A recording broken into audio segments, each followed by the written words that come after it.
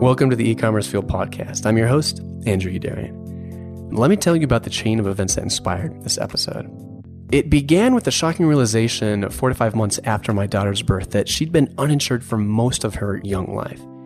And I'll spare you the gory details, but we thought we wouldn't be able to get her insurance for up to 6 additional months, despite wanting to pay for it under the system that we have here in the States. And then our healthcare premiums, our insurance premiums for our healthy family of 4 went from $500 to over $800 per month in 1 year for worse coverage. Finally, we had a thread blow up in the e-commerce fuel community with store owners everywhere talking about how hard it was to get reasonably priced insurance and how confusing the whole process was. So today on the show, is it possible for small business owners to find decent, affordable coverage for themselves, their families, and their employees? Or should we American-based entrepreneurs just all give up and move to Canada? Or heck, even Cuba, which in some ways, amazingly, has a more functional healthcare system than we do here at home. The episode today brought to you by Laura Serino, the community manager here, and also the new podcast producer, who you're going to be hearing more from in the future. I'll let Laura take it from here. Chris Hillier is one of the managing members of Benefit Health Advisor, a brokerage firm in Englewood, Colorado. He knows firsthand how challenging it can be to navigate the health insurance industry, because it's his job to work with businesses, both small and large, to help them find plans. He also needs to stay on top of the many, many guidelines and Affordable Care Act policies within the industry, which isn't an easy feat. I would tell you they're changing every day, which doesn't make it easy. But I think some of the changes that come through on a daily basis are probably less relevant than others for most business owners. And then other changes are more significant. Has navigating the healthcare system gotten easier or worse in 2016? I think it's a great question. I think there's definitely aspects of healthcare that maybe have gotten easier, but by and large, I think the feedback we get most often is that it's actually become more confusing and more complicated. There's just so many more rules and regulations, especially as it relates to healthcare reform and all the different options and guidelines that the carriers give, that it's become a pretty difficult landscape to navigate, generally speaking. Coverage has gone down and prices have gone up. And just very briefly, to explain that, I think part of it is just the increased cost of healthcare. Healthcare becomes more and more expensive each year. Medical inflation continues to rise at about 2 to 3 times, regular inflation. And then in addition to that, just the administrative burden as well as all of the new regulations that are out there now have caused an increase in cost. Rick Vaughn owns and operates Mile High Net Stores, and he has a stronger than most knowledge of the healthcare industry. He used to work as an underwriter for small group policies where he set rates, worked on policy administration, renewals, and plan changes. After that, he moved into brokerage where he managed employer benefit plans for businesses that had anywhere from 1 to thousands of employees. As far as small business owners go, Rick knows his stuff. After I worked for the broker, I went to work for a state department of insurance on the regulatory side. And so I've worked on the government side of things. And so I have that experience as well. And I am amazed at the level of red tape and bureaucracy that's in this health insurance exchange marketplace. And where a lot of small employers have a hard time is they really didn't understand, especially new entrepreneurs, they don't understand how expensive health insurance is just to begin with. And this rise in costs is something everyone is feeling. Ben Camerota owns MVP Visuals, a store that sells custom-made displays and visuals for events. This was his first year attempting to find coverage for himself, his family, but also for some of his employees through the marketplace. Here's Ben. I had an idea in my mind of however many hundreds of dollars per month that, the business was willing to spend, and thankfully that was in line with what was available. But, from a cost perspective, the most cost-effective for this year with the 2 employees, the most cost-effective thing for us to do was to have them sign up individually through their states, through the Affordable Care Act, and then we refund them that monthly bill through their payroll, through our payroll each month. And when you say cost effective, are you also talking about like the benefits? Were the benefits not as good? Like were the deductibles higher when you were trying to go the other route versus having them sign up for their plans on their own and refunding them?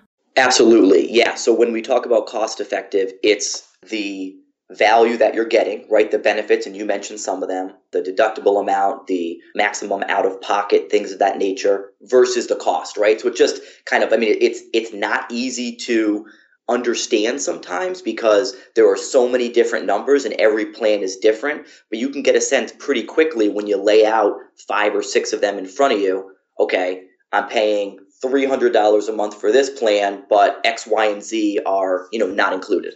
In terms of picking a plan, we had a couple different routes to go. The first would be a group plan, which is an option, right, that my family would be on, and then, of course, any other employees at the company. And then another option would be individual plans. So prior to this year, and even currently, I'm on an individual plan with my family, and we could have also offered individual plans to my employees and paid through that way. And then another option was looking at the Affordable Health Care Act and potentially having them sign up individually. Finding a way to offer coverage but also keep costs down is not easy. It's something Chris Hillier also hears about on a daily basis from clients. The thing that we hear most often is just from a cost standpoint, healthcare has gotten very expensive. And so to find a plan that makes sense, within a budget and that type of thing is probably the biggest challenge. Again, I think you can get educated about, the types of plans available and what's going to make most sense for an organization, but costs keep going up, year after year. And so managing those cost increases and keeping it within budget is probably the most challenging thing at this point in time. The reality here is that as much as you may want to offer benefits to your team, you might not be in a position to do so. Here's Chris. The first question that you have to ask yourself is whether or not it makes sense to offer a plan in the first place. And there are small businesses that aren't subject to the ACA mandates where they're required to provide coverage to employees, and it might just not make sense. It comes down to to their specific organization and what they're looking to accomplish. In other instances, to attract or retain employees and those types of things, it can be a really helpful thing to have a benefit package and, a health insurance plan and that type of thing. Now that Rick's been on both sides of the fence, I ask if he thinks it's possible for a small business owner to just hop onto the Obamacare website and figure it out, or if it's just impossible to do it without help. Having a broker is kind of extremely valuable, and a lot of people really don't understand that. A lot of times brokers are viewed as kind of leeches in the system. They're getting a commission, but they're very valuable. And in this experience where I kept having to go back and forth, it wasn't just me on the phone. It was my broker's office. And I know the lady in my broker's office spent multiple hours on hold just trying to get through to them just for us. I talk to my wife about this all the time, that here I am, somebody who, like you said, spent 20 years in the industry. And so I'm really familiar with what's going on. And I don't understand what they're sending me. And I can't imagine what it's like for lay people who haven't been in the industry to even understand or where to go to get this. Earlier, we heard Ben talk about how he had his employees pick a plan on their own and he'd then reimburse them. What we actually ended up doing was they signed up, and it's just 2 of my employees, for the Affordable Care Act. And then we're actually paying for their plan through that because it's by far the most cost-effective way to do it. Now, in reality, I should have had them on an individual official plan or a group plan. So, if you want, I can just say individual plan, and then that's what it'll be. I feel like that is not unheard of, though. The way they worked around it was to add an extra monthly bonus in the amount of their monthly healthcare costs. It's being coded in their system as a different form of payment, so in that sense, it isn't illegal. But like all things in the healthcare industry, it's a gray area. After hearing frustrated tale after frustrated tale from business owners, I had to really second guess whether or not support for small businesses exists through the Affordable Care Act. I asked Chris for his take on the matter. Do you think overall the healthcare industry is protective of small businesses? Are they on the side of small businesses, or is it still just not as easy as it could be for picking health insurance? You know what? I actually think a lot of progress has been made there. And one of the big advantages that small businesses have is that now all across the country, small businesses get pooled or community rates. And what that means is the carriers file the plans and the pricing with the state. And, so there'll be pricing differences for things like demographics and age and those types of things. But the carriers can't discriminate for, health status or large claims that have happened in the past. That has not always been the case. Even very recently, in most states, the carriers were underwriting small groups based on those types of things. And you were left with a situation where small companies could either not get coverage because they were getting denied by all of the carriers, or they were just being priced so high that it was completely unaffordable. And so at least today, there is some protection where the pricing is more pooled, across all small businesses. And the carriers also cannot decline to offer coverage and that type of thing. It's a guarantee issue environment. Here's Ben again. I think overall, no matter how you slice it, it's an expensive endeavor to offer healthcare to your employees. And you just need to make sure that you have, as an owner, a sense of the potential costs before you try and roll it out to your employees.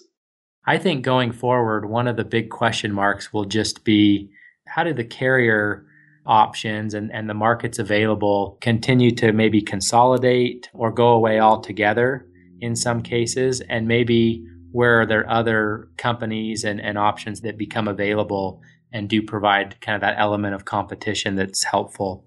So that's one of the things that we'll be watching for. Now that the deadline for enrollment through the Affordable Care Act is passed, Ben is trying not to dwell on the past too much, and instead, he's thinking through how he'll handle things differently next year. I would say at this point, after offering a healthcare plan to my employees through my company for the first time, I'm feeling two things. One is certainly more informed, just because I had to go through the process and research all the information and have discussions with my employees. But I'm absolutely frustrated just because it took longer than I wanted it to. And, for right or wrong, this was right around the time when your year-end planning, focusing your efforts on 2016 and the new year. And at the time, because I thought it was going to be a fairly painless process, I didn't allot a lot of time and energy or resources to this initially. And that really ended up hurting me because it just took longer because I didn't sit down and take the time needed to knock everything out initially. I thought this would be a process that was cut and dry, and I would choose a specific dollar amount or specific level that we would be able to offer. And the truth is, whether it's individual, group, living in different states, there are so many different options that, do I feel like we got the best plan for my family or even for my employees? I'm really not sure. We'd love to hear your thoughts on this episode and what's going on with you in terms of your healthcare. You can join in the discussion inside the e-commerce fuel community, and we'll link up to that thread in the show notes for this episode, which you can find at ecommercefuel.com/insurance. And if you're not a community member, we'd love to have you. We're a community of store owners with at least $250,000 in annual revenues, and you can learn more and apply for membership at ecommercefuel.com/apply. Thanks to Laura for all her hard work on this episode, and thanks so much for listening. Looking forward to seeing you again next Friday.